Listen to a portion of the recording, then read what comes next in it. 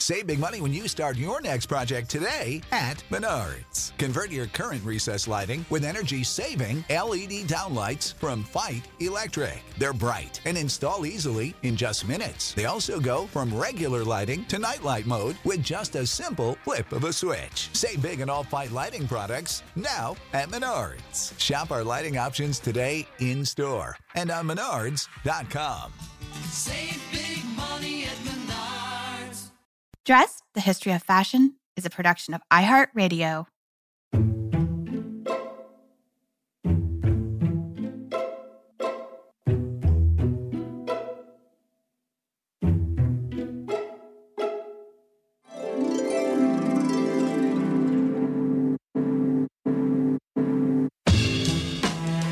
With over 7 billion people in the world, we all have one thing in common.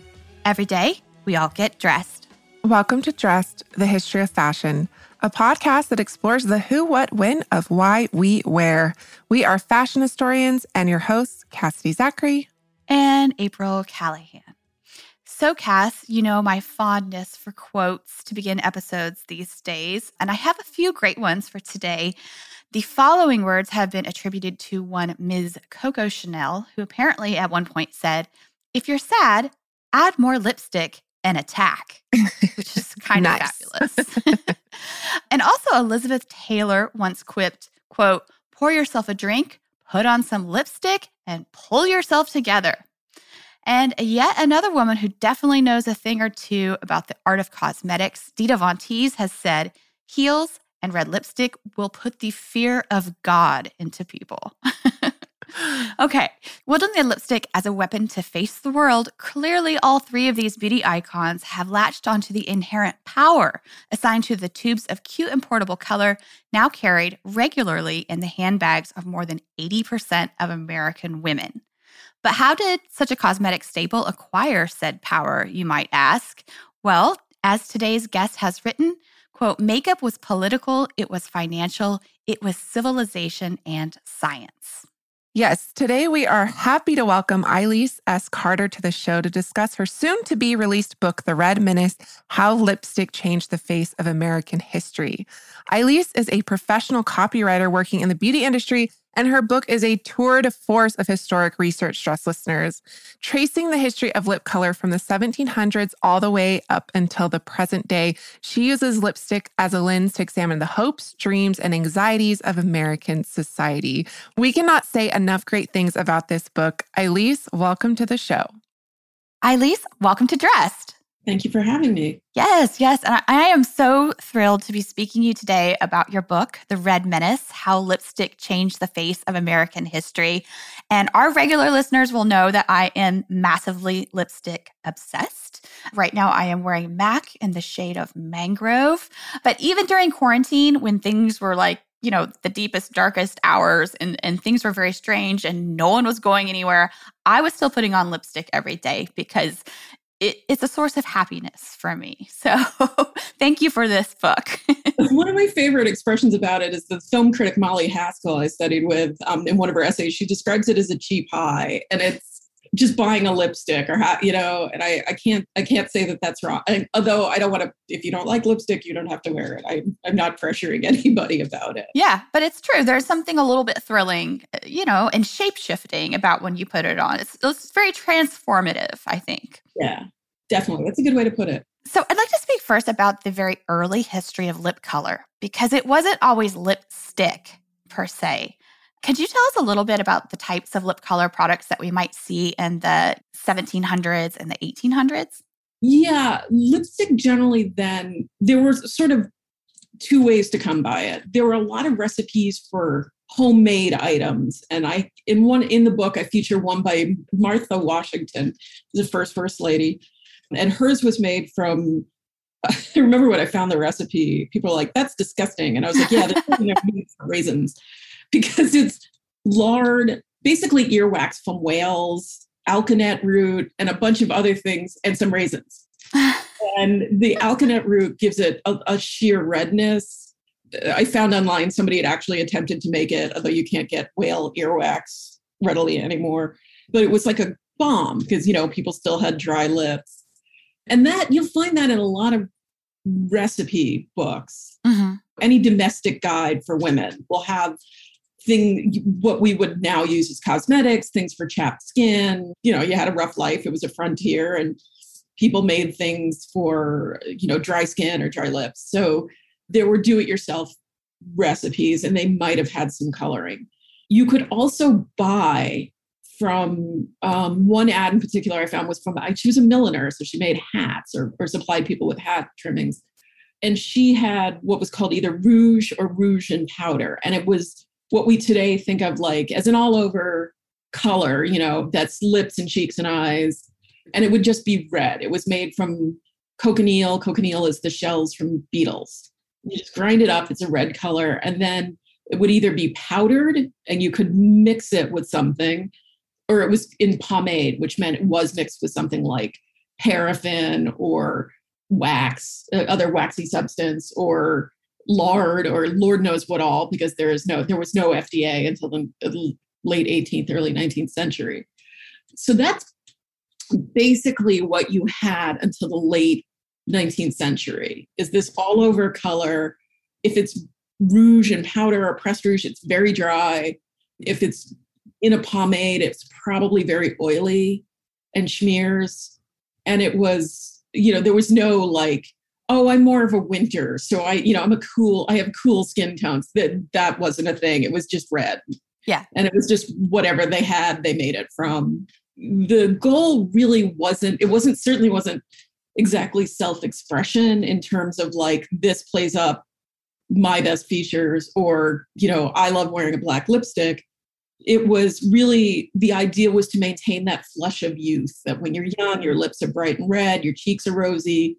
And it was really a way of recapturing that with varying degrees of success. Yeah.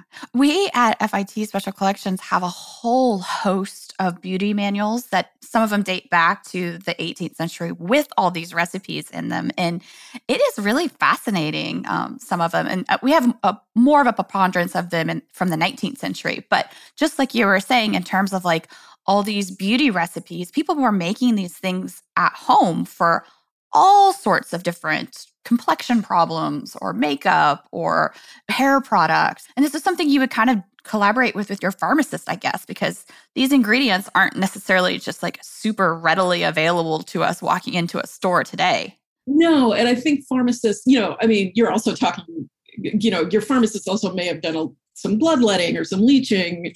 So, certainly the trade of pharmacy has become more modern, but I think they stocked a good number of odd things because they're like, oh yeah, you should definitely put some like Spanish moss on that. It looks, looks infected. So they did carry a lot of odd items. Like I have no idea what alkanet root is or where I would get it if I needed it today. Right. Right. No clue. So who was wearing lip color in this kind of early period, 18th, 19th century? And I'm hoping that we can talk about how the wearing of cosmetics was viewed from a moral standpoint. That is one of the things that I found fascinating about the research, what I found in my research, because I had always suffered from the notion, and I think it's very common in our collective understanding. And I'm not talking about scholarship. I'm talking about like, if you ask any person on any street in any town in USA, you're like, when did women start wearing makeup? And they're like, the 1920s. Before that, you were a whore. And that's not exactly true. It's actually not very true. There is an element of truth to it. Like we are a very puritanical nation. We were founded to some extent by religious wingnuts. And that will always be there. So the Puritans of Europe makeup was verboten, and there always, if you were a very religious person, there is a lot of backlash against any artifice. It's you're tricking a husband. But if you look closely, the association with sex workers and the idea that there was a before and after, and that regular ladies started wearing lipstick, I think that actually is something modern, a modern way of viewing history, which doesn't exactly line up with the historical record. If you read the newspapers of the early 1800s, there are basically two arguments against makeup. And one of them is moral. That will always be there. It's still there. And the other one is health. Yes, I was going to ask about that next. So thanks for bringing that up. Yeah, because the truth is that there was no FDA and it was the Wild West. And even a pharmacist's understanding of modern chemistry was not what it once was. You know, every American knows about the origins of Coca-Cola and that we used to have like radium drops. Like we have put some pretty horrific things in cosmetics and actually everything in the US in the pursuit of health and beauty. Most cosmetics were probably loaded with arsenic because everything was loaded with arsenic, like the paint you used on your house and fabric dyes and any number of things. Women used to die on warm, humid days from inhaling Paris green. Mm-hmm. Like it would leach out of the wallpaper and they could get poisoned that way. No wonder everyone was fainting all the time. Yeah, I mean, there are any number of reasons for that. But like, yeah, I mean, if you took hair samples from the average like 19th century American, it was probably loaded with arsenic.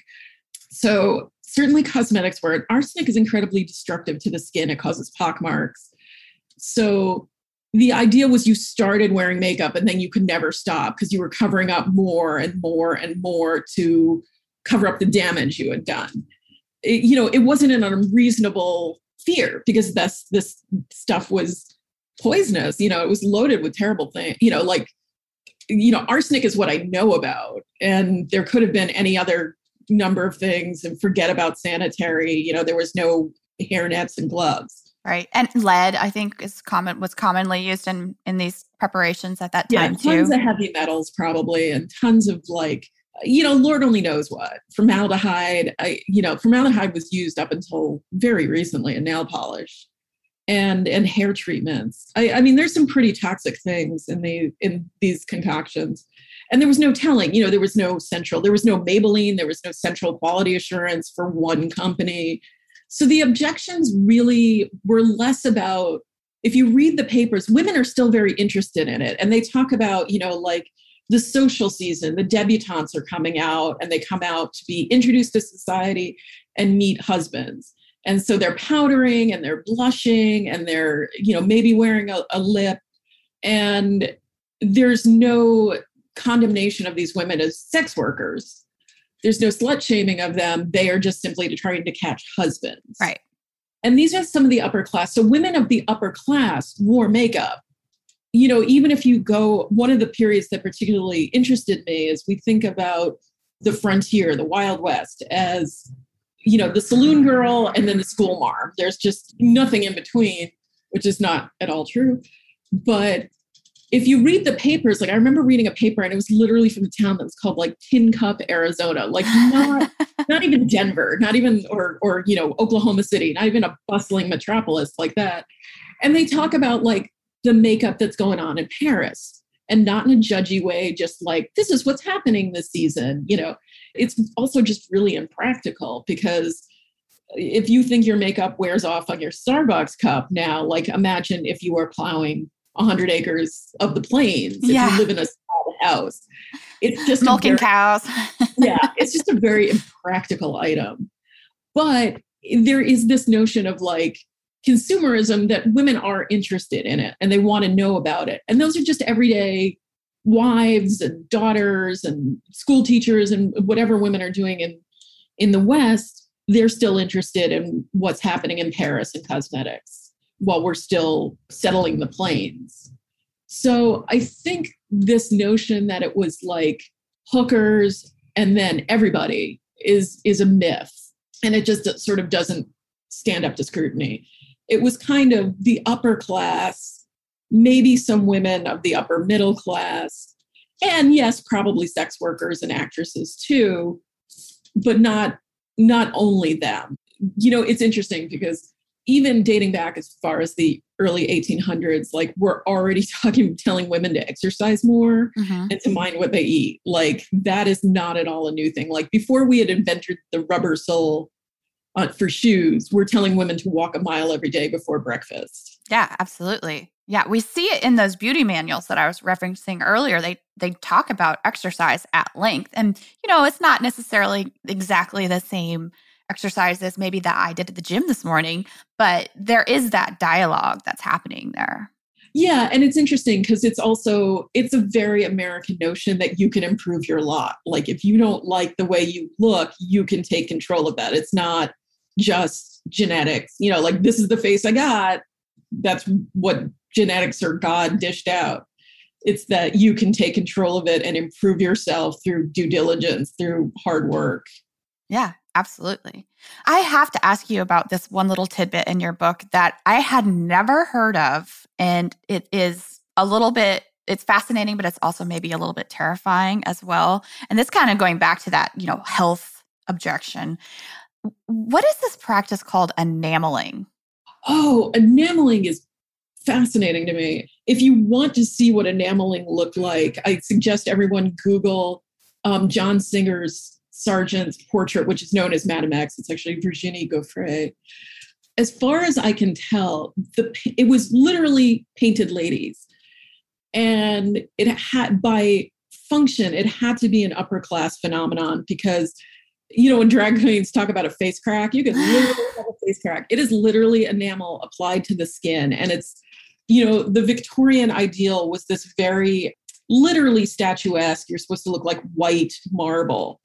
And so as pale as you could possibly be, as untouched by the sun as you could possibly be. And these women would have themselves enameled or painted.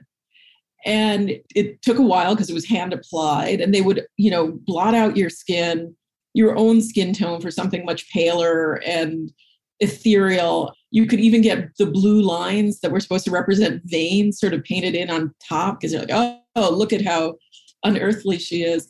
And you had to stand really still because it would crack. And they would leave the fingertips and the tips of the ears undone. So you could see like, oh, she's a real person. But it was like incredibly impractical, like it really was someone like who was not lifting her own children or like had to haul water. Right. You couldn't have done anything that. And it was enamel. I mean, it was basically you would go to a salon and someone would paint on your skin. It really was to just make the complexion perfect. You were sort of a living painting. And like, again, it had like some women did a slightly lavender tint to it. Mm-hmm. I have read that Virginie actually also used lilac powder to kind of like heighten that effect as well. Yeah, because that makes a white have that just like otherworldly, ghostly glow. And yeah, if you look at that particular painting, you can see that the tips of her ears are actually quite red. I don't know from irritation or what, but like, yeah, it's the tips of her ears and the tips of her fingers are unpainted. I'm like dying to delve into this a little bit further. Yeah, it was such an elaborate process. And it's just, like admittedly, I will occasionally watch The Real Housewives of something or other. And I'm like, these women all look incredibly, their makeup is super elaborate. Like I get up and put on makeup, but like clearly these people have contoured themselves within an inch of their lives and just go about their day. And I'm like, don't you get makeup smears on anything? Or like, and I guess it was sort of the equivalent of being a real housewife, is that it's just this incredibly untouchable, impractical, but fashionable look.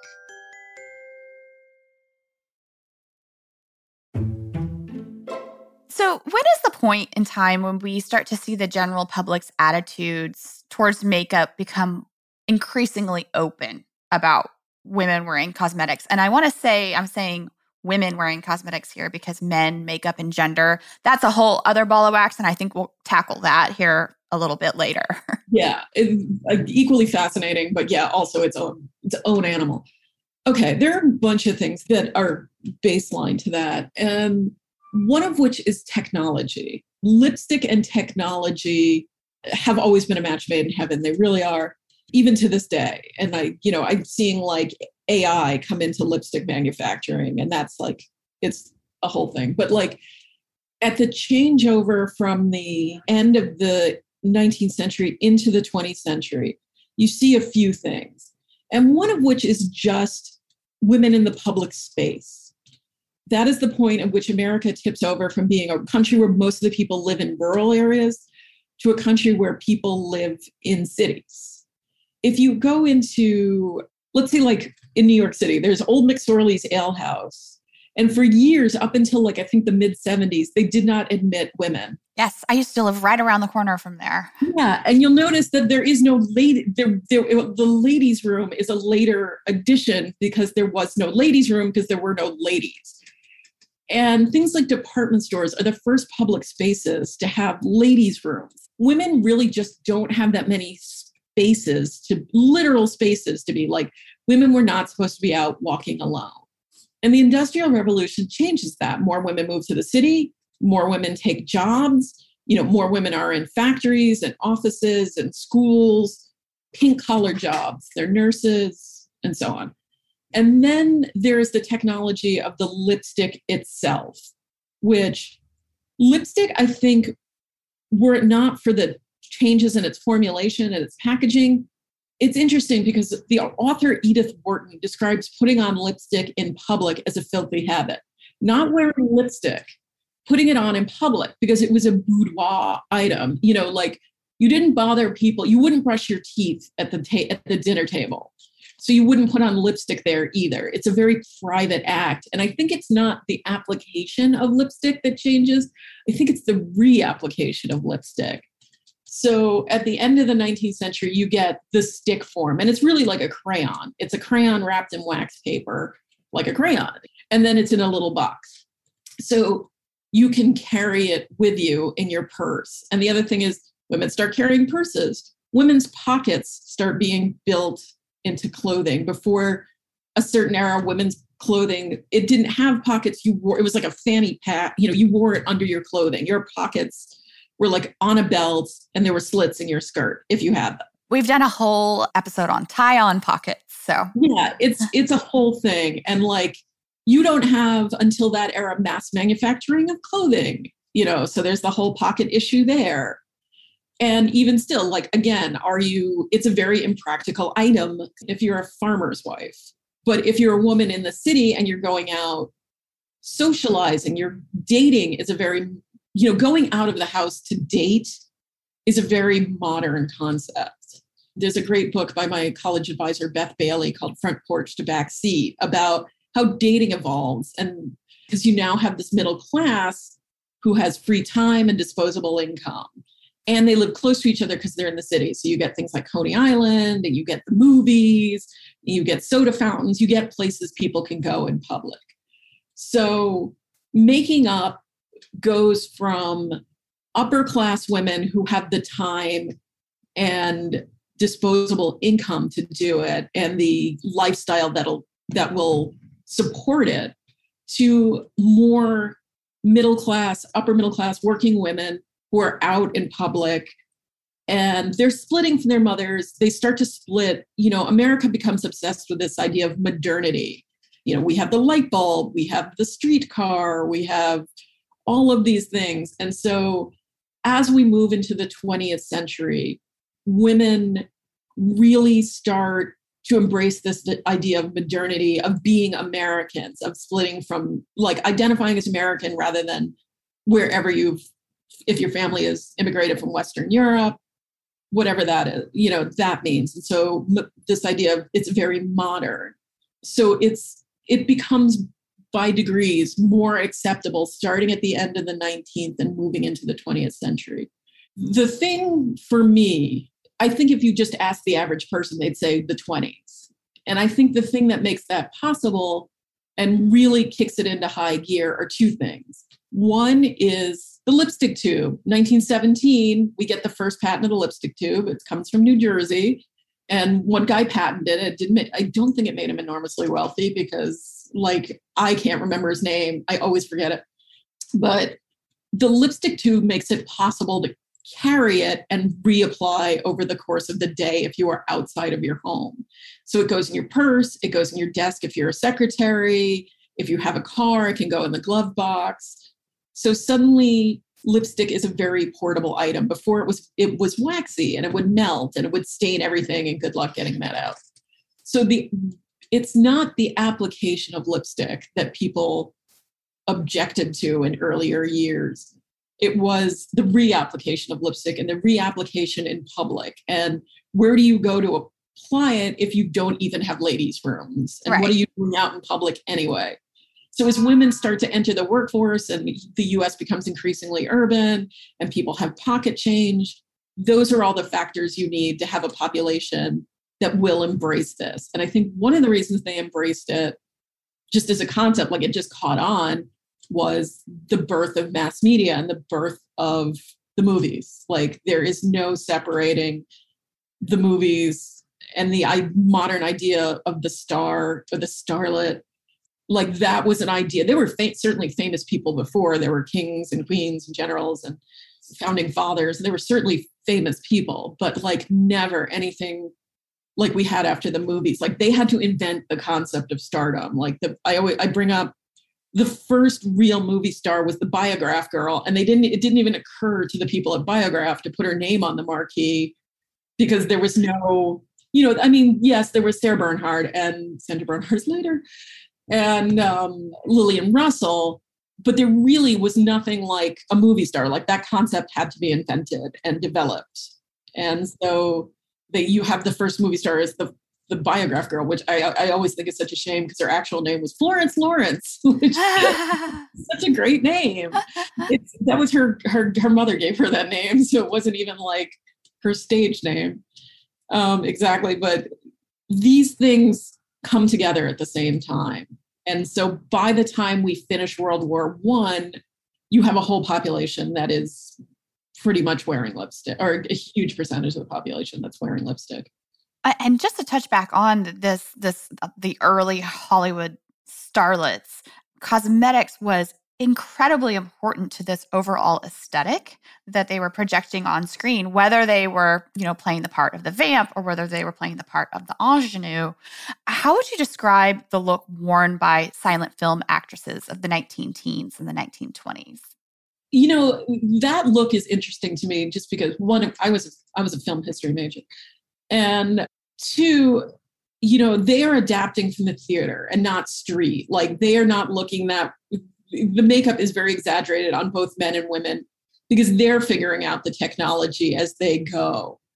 And you're talking about an era when studios, rather than lighting or in addition to lighting, they were open to the sky. They were using the sun. One of the reasons it ends up at Hollywood is just there's so much daylight. And it's bright and it's clear. And it started, some of it started off in New Jersey and Queens, and like the light is just not as reliable. So, really what they're doing is exaggerating the look. If you're the vamp, your eye is very dark, your lip is very dark. You think of that tiny 20s bee stung lip, that's just in the center. And that's because, again, it was waxy and it melted and it moved. And so to keep it in place, you just started with a smaller lip outline. It's allegedly the thumbprint, the size of the thumbprint of Max Factor. I couldn't find anything to confirm or deny that, but it's a great story. It's the lower lip and then the two halves of the cupid bow. And then if you're the ingenue, if you're the Mary Pickford type, you want that, bright-eyed, very soft, but they, pencil in the mouth somewhat so it would show up, childlike. It's still very Victorian in a lot of ways. I think people think we went straight to the bob, but that's actually a little later than the teens, and certainly even in the 20s. And that was a very fashion forward look. Like the short hair was really cutting edge.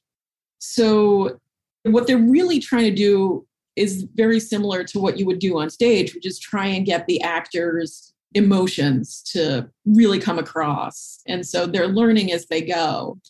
One of the reasons Max Factor became such a big deal, what really established him as a force to be reckoned with in terms of, there are dozens of makeup artists working in Hollywood at the time. In the early 20s, they moved to what's called panchromatic film, which picks up light better. Mm-hmm. And suddenly you can really get a pretty good sense of what the actor's makeup looks like. And it's very mimey and it's very like Halloween adventure, and it's wrinkly and it's grotesque and it settles into everything. And it's pretty gross. And so he's like, well, he went in his workshop and he created something that was just much more flexible. And so looked more like skin, So they looked less nightmarish under the new lights and the new film. It was like when we went to HD and suddenly Right. I was like, oh, I have to blend back beyond my chin. Like I have just this mask of makeup. So he developed panchromatic makeup, which would eventually become called pancake makeup. And that was just genius. And that he had been working in the field for a long time already. He was established and he had his own store, but that made him an expert, and that made him a beauty expert. And he had the backing of the studios, and he had access to starlets and to people really that people wanted to be like that. And he would send representatives into department stores, and they would teach you, his makeup. He trained a fleet of makeup artists to teach women, like, if your eyes are too close together, do this. If your eyes are too far apart, do that, and to teach people tips and tricks. And then you would, of course, it was a great way to get people to buy makeup, because you were like, well, I want to, I certainly want to look like, Marion Davies or Joan Crawford or, whoever he was working with. So it really established that link between Hollywood and glamour and beauty expertise. And the other thing that did was it Americanized it, because before that, Americans had always really looked to the French for beauty expertise, like just having been born French was somehow assumed. And so you get all these makeup and estheticians who take the name Madame because it sounds French. And it's, Madame Helena Rubinstein was Polish, and she took the name Madame Helena Rubinstein because it gave her that European like flair and, trustworthiness and like secret knowledge of beauty things. Yeah. But I think this is so interesting too, because, here we have all these legions of women who were unaccustomed to the, quote unquote, making up. And at some point there has to be this push to educate women about products and how to apply them. And Max was sending out representatives, and there were many other countries. You just mentioned Helena Rubinstein. She actually had a school, like a beauty school. And in like the 1930s and the 1940s, you start to see all these little beauty schools pop up all around the United States. Yeah, it becomes an industry, and it becomes an industry with experts and things you can pass on. I think that's part of it. Is like, I remember like the earliest Vogue mentions of makeup, which are in the late 1800s. Whoever was writing it was like, it was a Marquis. It was someone who had a French name. It was Marquis of something. He's like, well, if you're going to make up, don't be a disaster about it. And, there is a lot of advice from the late 19th century on into at least the Depression, and maybe to a, just rejiggered to the current moment, which is by all means wear makeup, but you have to do a good job of putting it on, which is a great way to sell an industry, is that we have occult knowledge that we possess that we can pass on to you. It's been certainly very democratized with the YouTube video, but it sort of works along the same lines of, we have makeup secrets and you can learn them. And I think, again, that was an idea of modernity, and Americans love self-improvement. They love it. It's just such a part of our ethos. And this is self-improvement for women, diet, exercise, stenography, all of these things are useful things that you can learn. And makeup becomes one of them. Well, and they were paying for it too, because you write in the book that, quote, in 1920, it was estimated that American women, and probably a few men, spent a collective $750 million for rouge, lipsticks, powder, perfume during the year of 1919. Dress listeners, whatever your reason for wanting to learn a new language, whether it's an upcoming international adventure, communicating with your friends and family abroad, or even professional purposes, Rosetta Stone has got you covered. As the trusted expert in language learning for 30 years now, you can join millions of Rosetta Stone users to learn any of the 25 languages offered. That includes Spanish, French, Italian, German, Korean, Chinese, Japanese, Dutch, Arabic, and so many more. And this is fast language acquisition, friends. There are no English translations, so you learn to speak, listen, and think in your new language. And right now, you can get lifetime access to all 25 of Rosetta Stone's language courses for 50% off. That's language learning for 25 languages for the rest of your life, which, Cass, is frankly amazing. It is. And what are you waiting for, Dress listeners? Don't put off learning that language. There's no better time than right now to get started. For a very limited time, Dress listeners can get Rosetta Stone's lifetime membership for 50% off. Visit rosettastone.com/today. That's 50% off unlimited access to 25 language courses for the rest of your life. Redeem your 50% off at rosettastone.com/today. Shout out to Astapro for sponsoring this episode and providing us with free samples. Dress listeners, if you suffer from seasonal allergies like me, Astapro is your new go-to. It has been super helpful to me this spring as it burst into full bloom. And that's because Astapro is the fastest 24-hour over-the-counter solution for nasal allergy symptoms. Astapro is a first-of-its-kind nasal allergy spray. It starts working in 30 minutes while other allergy sprays take hours. Astapro is the first and only 24-hour steroid-free allergy spray, and Astapro delivers full prescription strength indoor and outdoor allergy relief from nasal congestion, runny and itchy nose, and sneezing. You too can get fast-acting nasal allergy symptom relief like I have with Astapro. It gets me back in the game, ready to record the show for all of you. Go to astaproallergy.com for a discount so you can Astapro and go today. That's ASTEPRO allergy.com. Astapro and go. Use as directed for relief of nasal congestion, runny nose, sneezing, and itchy nose due to allergies. Menopause, perimenopause, these can be some of the most uncomfortable phases of a woman's life. If you find yourself in either of these, well, Hormone Harmony is here for you. Hormone Harmony capsules contain science-backed herbal extracts called adaptogens. Now, here's the beauty about adaptogens. They help the body adapt to any stressors, like chaotic hormonal changes that happen naturally throughout a woman's life. Happy Mammoth, the company that created Hormone Harmony, is dedicated to making women's lives easier. And that means using only science-backed ingredients that have been proven to work for women. They make no compromise when it comes to quality, and it really shows. And get this. Hormone Harmony isn't just for menopause. Any woman with symptoms of hormonal imbalances can take it. But it is perfect for those horrible menopause symptoms that put a woman's life on hold. And for a limited time, you can get 15% off your entire first order at happymammoth.com. Just use the code DRESSED at checkout.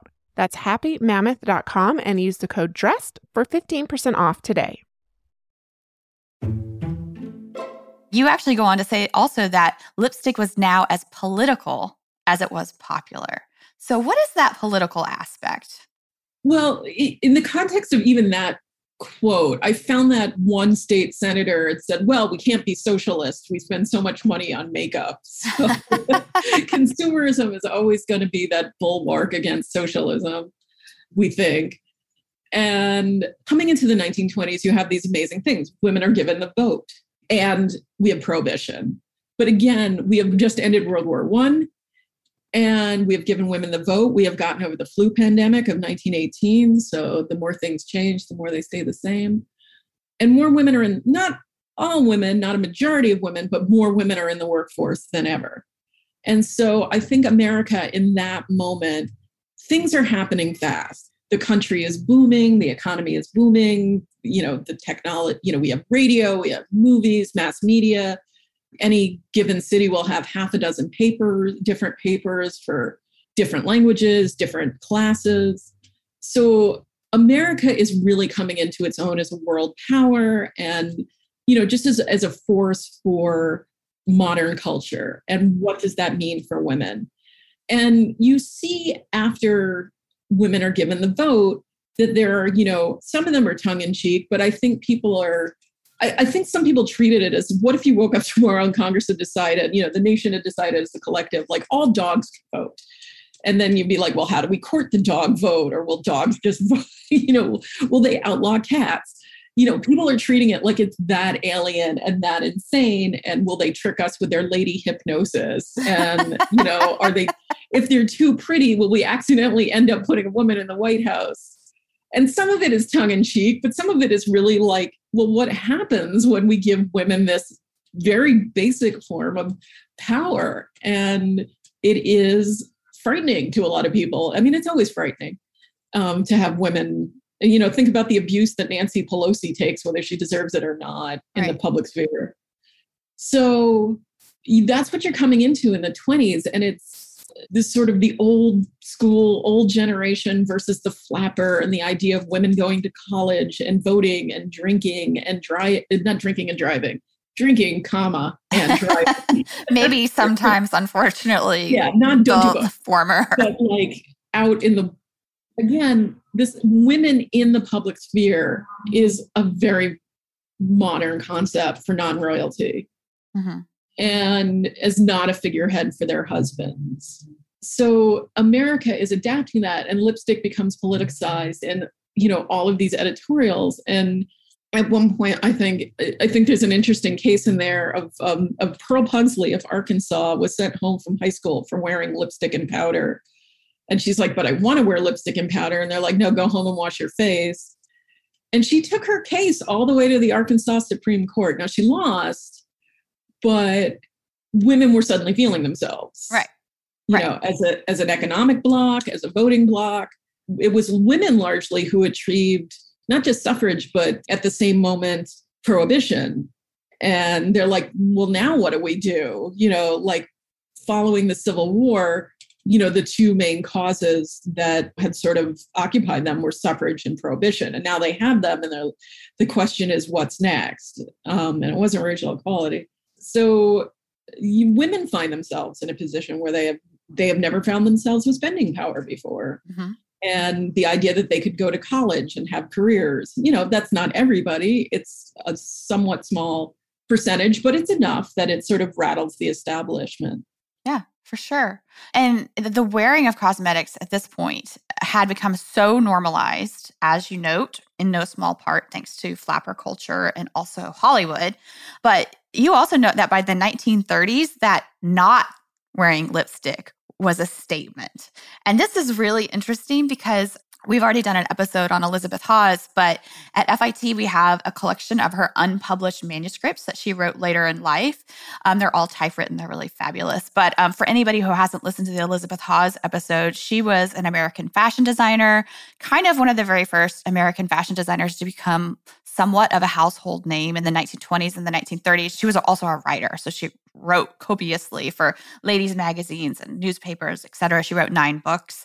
But this story that she tells in some of these unpublished manuscripts is really, really interesting. She was very progressive. Her fashion designs were usually worn by kind of like artists and intellectuals. She was considered maybe a touch avant-garde. And so was she personally. She did really outrageous things like wearing blue jeans in public in the 1930s. But there's this one incident that touches on lipstick specifically because she talks about how she was out in public. She was walking, shopping in Midtown on, Fifth Avenue or whatever with a friend. And she had on a very wide kind of like dirndl skirt that she had designed. And that was kind of the exact opposite of that like very thin, svelte 1930s silhouette that was fashionable at the time. So right there, she's kind of like already outside the box. She's walking down the street. She wasn't wearing a hat. And she says that people thought she was so bizarrely dressed that they were like literally moving out of her way while she was walking down the sidewalk. And ultimately, her and her friend go into Bergdorf Goodman. And one of the owners of Bergdorf Goodman sees her in the store, knows who she is, right? She's a well-known fashion designer. And apparently he flew into a huge fit of rage and just got red in the face and started yelling and telling everyone that she's crazy, ... She's not even wearing lipstick. So I think that just underscores like how common it had become at that point and almost necessary. Oh, yeah. I mean, not the Works Project Administration itself, but like somebody who was working with them. I found all of these things about, there's advice you give to job seekers when they they go out in the world, and some of it is fine advice, like, make sure your nails are clean and, look people in the eye and show up on time. And that's all very normal. But they're like, you should be wearing lipstick, but not garish lipstick. And oh my God, if it's on your teeth. I think one of the things that I really wanted to emphasize with this is I go back, I came up as a performer through the burlesque scene, even though I'm not a burlesque performer exactly. I'm a sideshow performer. And one of my idols in that scene is this woman, biological female, world famous Bob, who refers to herself as a female impersonator. And I bring this up all the time because one, I think it's like, she really should get a Nobel Prize for that, and somebody make that happen, because gender is a construct, and gender is an ever moving construct. Like, it does not stay stable. And I think that's one of the things I really wanted to emphasize was like what it is to be ladylike is a constantly shifting thing. And so absolutely within one generation, it goes from like, don't put on lipstick in public, you cow, to like, don't leave the house without lipstick. Are you insane? Are crazy? Yeah. So, because it looks so unpolished, and it's very interesting because to me, like, I grew up, I thought punk rock, and then I get to the hippie culture. I wrote that whole thing on hippie culture, and it's kind of, I found the 60s kind of hilarious because Revlon, which for years had just been at the bleeding edge of cosmetic advertising, and Charles Revson, for all his faults, was very good at advertising. They have no idea how to get their arms around a generation that is rejecting makeup. They have no clue what to do with themselves. And you see them eventually introduce something called unlipstick, which is like lipstick, but not, I think it's a gloss. I don't know. But it becomes the norm, and then rejecting it becomes the act of rebellion. And that happens really very quickly. And then, you go from the 30s to the 60s, the subculture will reject it again. And then another subculture will pick it up. And it's amazing to me. I think a lot of it goes back to this concept of, and I shout, like, all due respect to world famous Bob, that like this idea of female impersonation. Yeah. Where are we at with the idea of what is the proper amount of female to be, and it's like, now you're supposed to be, like tough. I can, bench press a cow. I'm strong and do all these other things. And my makeup is always perfect. And my eyebrows are always on point. And like all of these things that you're supposed to be all at once, and it'll shift again. Yeah, for sure. For sure. Well, I'm really glad that you brought up Revlon and the whole concept of advertising, because the whole marketing of lipstick, and as you say, in the marketing thereof, the creation of consumer fantasy. I love this idea so much. And I'm hoping you might talk about some of the messages about lipstick that American women were receiving from advertising, maybe from the 30s to the 40s to the 50s, kind of that era. That is a golden era of advertising. Yeah. The image search for this was fascinating to me because I would find stuff and I'm like, are you kidding? I'm Gen X and I look at this stuff and we think we're a very hard generation to advertise to because we're like, I don't need your labels, man. But it's fascinating the way we talk to women. One, also because I've been a professional copywriter for a great many years, and like everyone's like shorter. Like the shorter you can get the messaging, the better.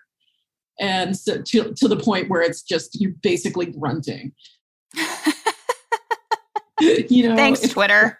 Yeah, like 240 characters is a luxury to me. At any rate, they're very copy heavy, and they're really selling this within an ad for Tangy lipstick has just decades of fascinating advertising. And Tangy was the original mood lipstick. It had something in it that reacted to the pH in your skin, so it was slightly different on everybody. So it was supposed to be perfect on you.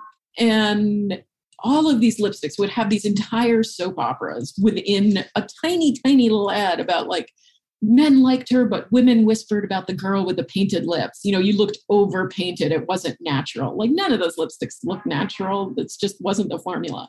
And it was about social acceptability, or it was about catching a man, less than like, who are you today? What do you wake up and feel good in? And more about like, this idea. And it was also, a lot of them took place. Coty Makeup had a line of lipstick called Sub Deb, which is short for sub debutante. It meant you hadn't made your debut in, say, society. It was for young girls. But it was based off this idea that at some point you'd be a debutante. And I don't think a lot of people can really think that, even in the best of times in America. They were selling this idea like romance was possible, social acceptance was possible, luxury was possible with the right lipstick. Mm-hmm. Or they're very foreign. There are lipsticks like Taboo or Tattoo, two different brands. You would always see on very white women, but in sort of South Seas get up, like they were exoticized, no actual like Pacific Islander women were in the ads, but just this idea like lipstick could take you this exotic places, or it was very European and continental. And it was always aspirational. You were always traveling to Europe, or you had summer picnics, and you were not in the steno pool. It was still like, we get that you're a working woman. They never talked about that. They talked about durability was probably the closest that they got.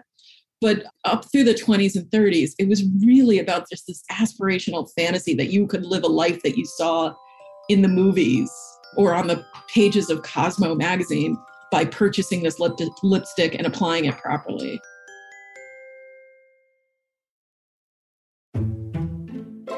In the 40s, we do get into working women during the war. And I loved the fact that you specifically talk about how more than a few brands tried to ally their product with wartime patriotism. This is fascinating. Yeah, well, the Axis powers, all of the Axis powers specifically banned makeup. The Nazis didn't allow it. The fascists didn't allow it. The Japanese didn't allow it. So it became like us versus them. Like we have pretty girls and they can wear as much lipstick as they want, even if they're wearing overalls. It was very much about keeping up the gender norm, even though you now have women riveting airplanes together. And so that when you conjure in your mind Rosie the Riveter, she probably has a red lip in your mind. She certainly does in the Rockwell illustration. And the names of them were fantastic. There was like Montezuma's Red is from the Marine Corps anthem from the halls of Montezuma to the shores of Tripoli. And it's supposed to match the band in their hat. We have like Liberty Red and Firework Red and Jeep Red and a lot of reds. It was about keeping up spirits. It was about keeping up gender norms. We just come out of the Depression. And while you could have lipstick, it might be not as much as you want because financially out of reach. And the supply lines were messed up in World War II, and we had to adjust for that. And the government was, you could only bring in so much lanolin and you had to get it from the right place. There was a fad for things that were inspired by Latin America because our trading lines were still open to Latin America. You see so much of that in the fashion magazines of that era. Yeah, it's even Disney's Three Caballeros comes out then because it's making Latin America our trading ally. And even, they start bringing characters into movies. They bring in Carmen Miranda and Cesar Romero, and Ricardo Montalban is actually from New York, but, as these exotic Latins, because we're making Latin America as our ally now. Mm-hmm. So it's very much, it becomes keeping your makeup on, not letting things slide, even though you're now working on an assembly line and the boys are away, becomes an act of patriotism. And there's a wonderful ad. The owner of that company was Constance Luft Hahn, who had inherited the company from her father, but I think was actually quite savvy in the way she ran it. There was a wonderful ad. Like she used to be front and center as this like super waspy debutante, like here's her in pearls and a gown and standing in front of a portrait. It's, all very fabulous. In the 30s, and then you get to the 40s, and it's a woman in a flight suit standing on the wing of the airplane, and the headline is "Women, War, and Lipstick." And it's about, like you are helping win the war. You're bringing our boys home. Make sure you got lipstick. And it's kind of this amazing messaging. Yeah, it was almost sold like you have to keep up the soldiers' morale by wearing makeup. Don't let your looks go. Yeah, they're in a foxhole in like the bulge, but I'm sure they're worried about it. But yeah, you do what you can in stressful times, but it is fascinating, like how much a form of propaganda it became. And the names of the lipsticks are great. Tussie Jeep Red. It's a great name. I've never seen a red, well, now I guess I've seen a red Jeep, but that's not what we thought of. Right. Yeah, for sure. And that happened astoundingly quickly. Like within months, the new lipsticks all have patriotic names. Mm-hmm. Okay, so we've mentioned Revlon. We've mentioned Helena Rubinstein. We've mentioned Tangy. I would like to ask about another heavy hitter from this kind of mid-century lipstick game, and that is Hazel Bishop. I love Hazel Bishop. Yeah, hail alma mater. She and I both went to Barnard. Hazel is a really interesting case. And I think there's still really something there for women in business these days. And women in everything. Hazel graduated from Barnard just as the Depression hit, and she had wanted to go to medical school, and just there was no money for it. So she went to Teachers College or somewhere at Columbia, and she studied. She was a chemistry major, so she ended up working as a chemist, an industrial chemist for a number of companies. She worked for one of the big oil companies. She did work for a vacuum cleaner company. And she ended up eventually working for the dermatologist who would go on to form Almay, and that was her living. And she was introduced to somebody set her up. I think it was on a date that she was not interested in. And the guy said, "Oh, you're a chemist for a dermatologist. I have a kiss-proof lipstick that I just got from Paris. You should see it." And he gave her a sample and she didn't like it. She thought it looked like dried blood. And she's like, "I can improve that." So she literally took it home and set about fixing it. Like she literally was whipping it up in the kitchen sink of her apartment. And she eventually hit on a formula. She discovered what the right additive was that she had. So she invented Hazel Bishop Kiss Proof lipstick. And that was all lipsticks were supposed to be long wearing. Everyone bragged that it was all day wear. It wasn't. Hers actually came pretty close. It's probably a pretty drying formula, but kind of not the point.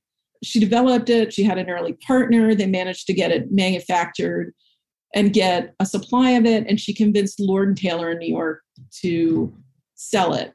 In the first day, they sold out. And what they didn't have, they had this great formula. They had this product clearly women wanted. What they didn't have was capital. Uh-huh. So she brought in someone who had made a ton of money selling advertising for the radio show of the Lone Ranger, which was a huge deal at the time. And this guy had made a ton of money. And he's like, "I will invest in your company in exchange for stock." And this would come back to bite her in the butt later. And, within a few years of launching, they had something like 24% of the U.S. lipstick market. Which is enormous, meteoric rise to success. Yeah. They were the first lipstick company to advertise on TV. And you have to understand that TV is black and white and the resolution is nothing. But they could advertise by like rubbing their hands. They would put on the Hazel Bishop lipstick and another lipstick and then rub their hands. And you would see that the other one smeared. And, they got to be on huge shows. She would eventually butt heads with the partner and they would sue and countersue each other. And eventually she saw where it was going. No one, she had an all-male board except for her and no one was going to take her part. And this guy had money and he had lined up all the sponsors. He was sponsoring something huge. It was like the $64,000 question or one of the quiz shows that was just tremendous at the time. And she finally cried uncle and took a buyout, left the company. And so the company did limp along. There was Hazel Bishop lipsticks and makeup. I think they lasted into the 60s, maybe the 70s, but they just were never a big player again. Like people sort of stole the intellectual property of the kiss-proof lipstick. So they didn't have that monopoly anymore. And it just sort of they never kind of regained that momentum. And eventually her partner was, the original investor was fired. And it's one of my favorite, like fired and replaced with some guy who had been a bouncer in a bar in Hong Kong. It was such a weird story. This would actually make like a really interesting like project for someone's like master's thesis. It really would. Her archives are up at Radcliffe. And I don't know why they're at Radcliffe. I'm not Barnard, but whatever. Or FIT for that matter. Yeah, we have an oral history with her. Yeah, because she ended up, in some ways, I think she had the last laugh, if not quietly, because she was hired to go all over the country speaking at cosmetics industry trade shows. She was an expert in the field. She was a stockbroker. So she was basically a financial analyst specializing in the beauty world. And she was the Charles Rebson Chair of Marketing at FIT. And so I think in a way she had the last laugh, like she endures. It sort of speaks to, I have interviewed like the woman who founded Lip Bar and a couple other women of color who have founded makeup companies. And their biggest thing is finding capital. Mm-hmm. And so I think it's still very much an issue. Like, it's one thing to have a great idea in the marketplace. It's another thing to have access to the levers of power. Yeah. And I think that's what a lot of the women who did found makeup companies in the past either had husbands who were wealthy or were able to somehow, Madam C.J. Walker, like, just built the business out of her house and then invested every nickel she made back into it. And, just up until a certain point, financed it all herself through the sweat of her own brow. But I don't think we sort of realized like those success stories are few and far between. And it's literally just because up into the 70s, it was very hard for unmarried women to get their own line of credit. Yeah. Mm-hmm. And so the nuts and bolts of becoming the next Pat McGrath can be very complicated. Yeah. And I think this comes back again when you talk about Kylie Jenner, like where they talk about her being self-made. Like, yeah. No. Well, I want to talk about Black beauty because that was actually my next question for you. You write in the book that in 1965, Florrie Roberts launched the first department store cosmetics brand under her own name that was designed specifically for women of color. But this is 1965, right? You already mentioned Madam C.J. Walker. There have been many other Black beauty brands that had existed prior to 1965. Would you tell us a little bit about maybe a few of them and also perhaps their business models? Because I think that the business models of many of these companies are very fascinating because they gave very real, tangible entrepreneurial opportunities to Black America. Yeah, there's one in particular, Lucky Heart Cosmetics, which was out of Chicago. And some of them were super interesting because for me, it was one of those things when I did the research that you have one piece of information, you have another piece of information, and suddenly like they collide into each other. And you're like, oh, that makes all the sense in the world. But I just never thought about it, which is sort of being white or being extended white privilege. Yeah, it just never occurred to me. Before we get to Florrie Roberts and Pat McGrath and Fashion Fair and all of those brands, and certainly Rihanna, things like Lucky Heart Cosmetics was founded by a Jewish couple and who had grown up in a Black neighborhood, which was not uncommon in those days. And what they realized is, of course, in those days, people did a lot more business through catalog and stuff like that and door-to-door sales. But the advantage for this community of door-to-door sales, of having an Avon Lady type model, was that throughout the country, Woolworths might not stock for you. And even if they did, they probably didn't want you in there browsing.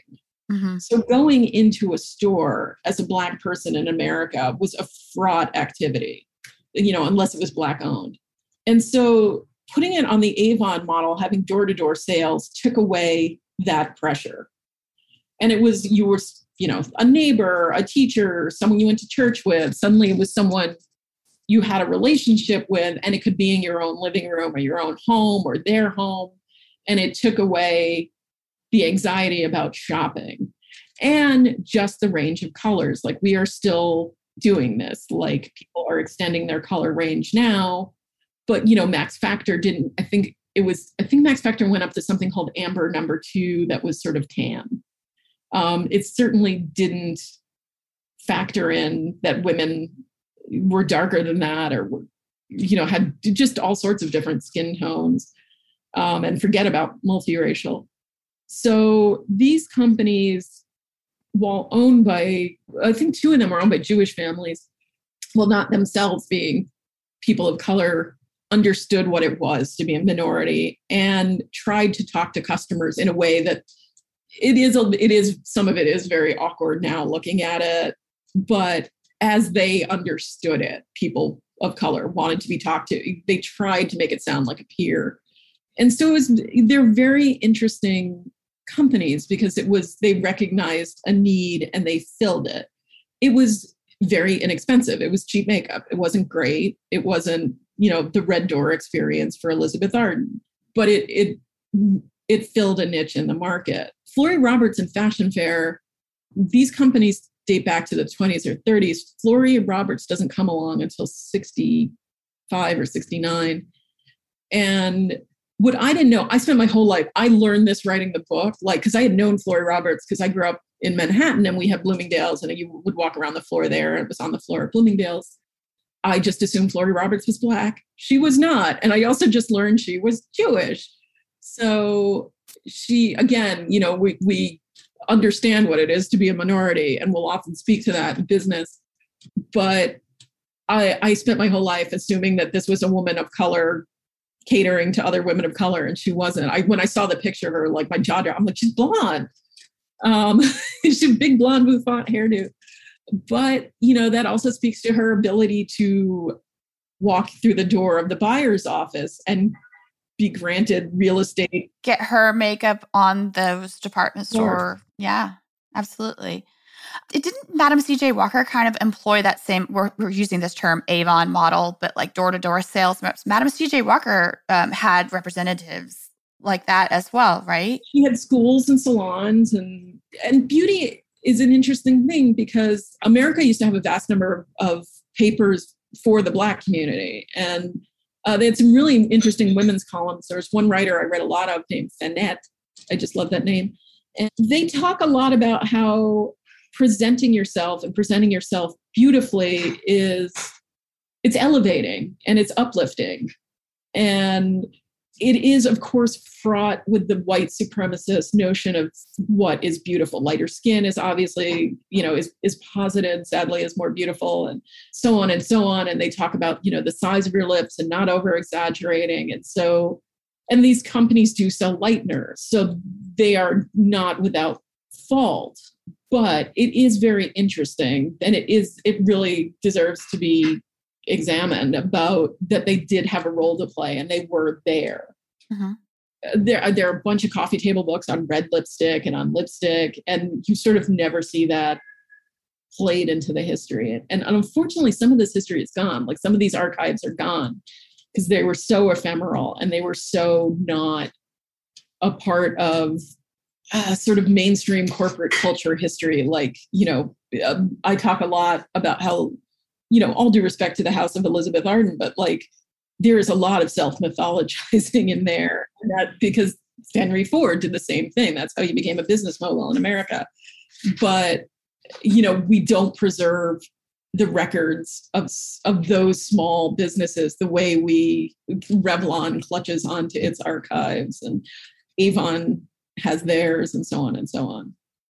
Listeners, we will end our conversation with Ilise here today, but if you would like to learn more about the history of some of the Black beauty brands we were just discussing, please check out Ilise's book where there's lots more information on them, including Lucky Heart Cosmetics' Color Keyed Cosmetics, or the brand Fashion Fair, which is actually launched by Eunice Johnson after she had trouble sourcing foundation shades for the models in her Ebony Fashion Fair. And Cass, of course, we have already done an episode on the Ebony Fashion Fair, so you can go back and check out that episode if you haven't already. That does it for us today, dress listeners. May you slip your favorite shade of lipstick into your pocket next time you get dressed. Please don't fret because this is only part one of our two-part episode with Ilise. She will join us again on Thursday to chat about lipstick, feminism, Blade Runner, and early 90s hair bands like Poison and Motley Crue. Yeah, we definitely went there, and you do not want to miss it.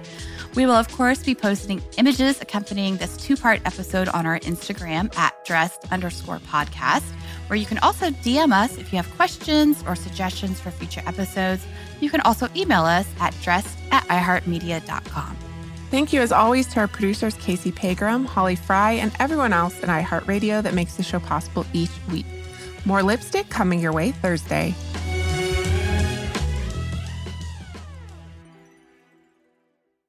Dress, the History of Fashion is a production of iHeartRadio. For more podcasts from iHeartRadio, visit the iHeartRadio app, Apple Podcasts, or wherever else you listen to your favorite shows. When you need mealtime inspiration, it's worth shopping Kroger, where you'll find over 30,000 mouth-watering choices that excite your inner foodie. And no matter what tasty choice you make, you'll enjoy our everyday low prices, plus extra ways to save, like digital coupons worth over $600 each week. You can also save up to $1 off per gallon at the pump with fuel points. More savings and more inspiring flavors make shopping Kroger worth it every time. Kroger, fresh for everyone. Fuel restrictions apply. When you need mealtime inspiration, it's worth shopping Kroger, where you'll find over 30,000 mouth-watering choices that excite your inner foodie. And no matter what tasty choice you make, you'll enjoy our everyday low prices, plus extra ways to save, like digital coupons worth over $600 each week. You can also save up to $1 off per gallon at the pump with fuel points. More savings and more inspiring flavors make shopping Kroger worth it every time. Kroger, fresh for everyone. Fuel restrictions apply.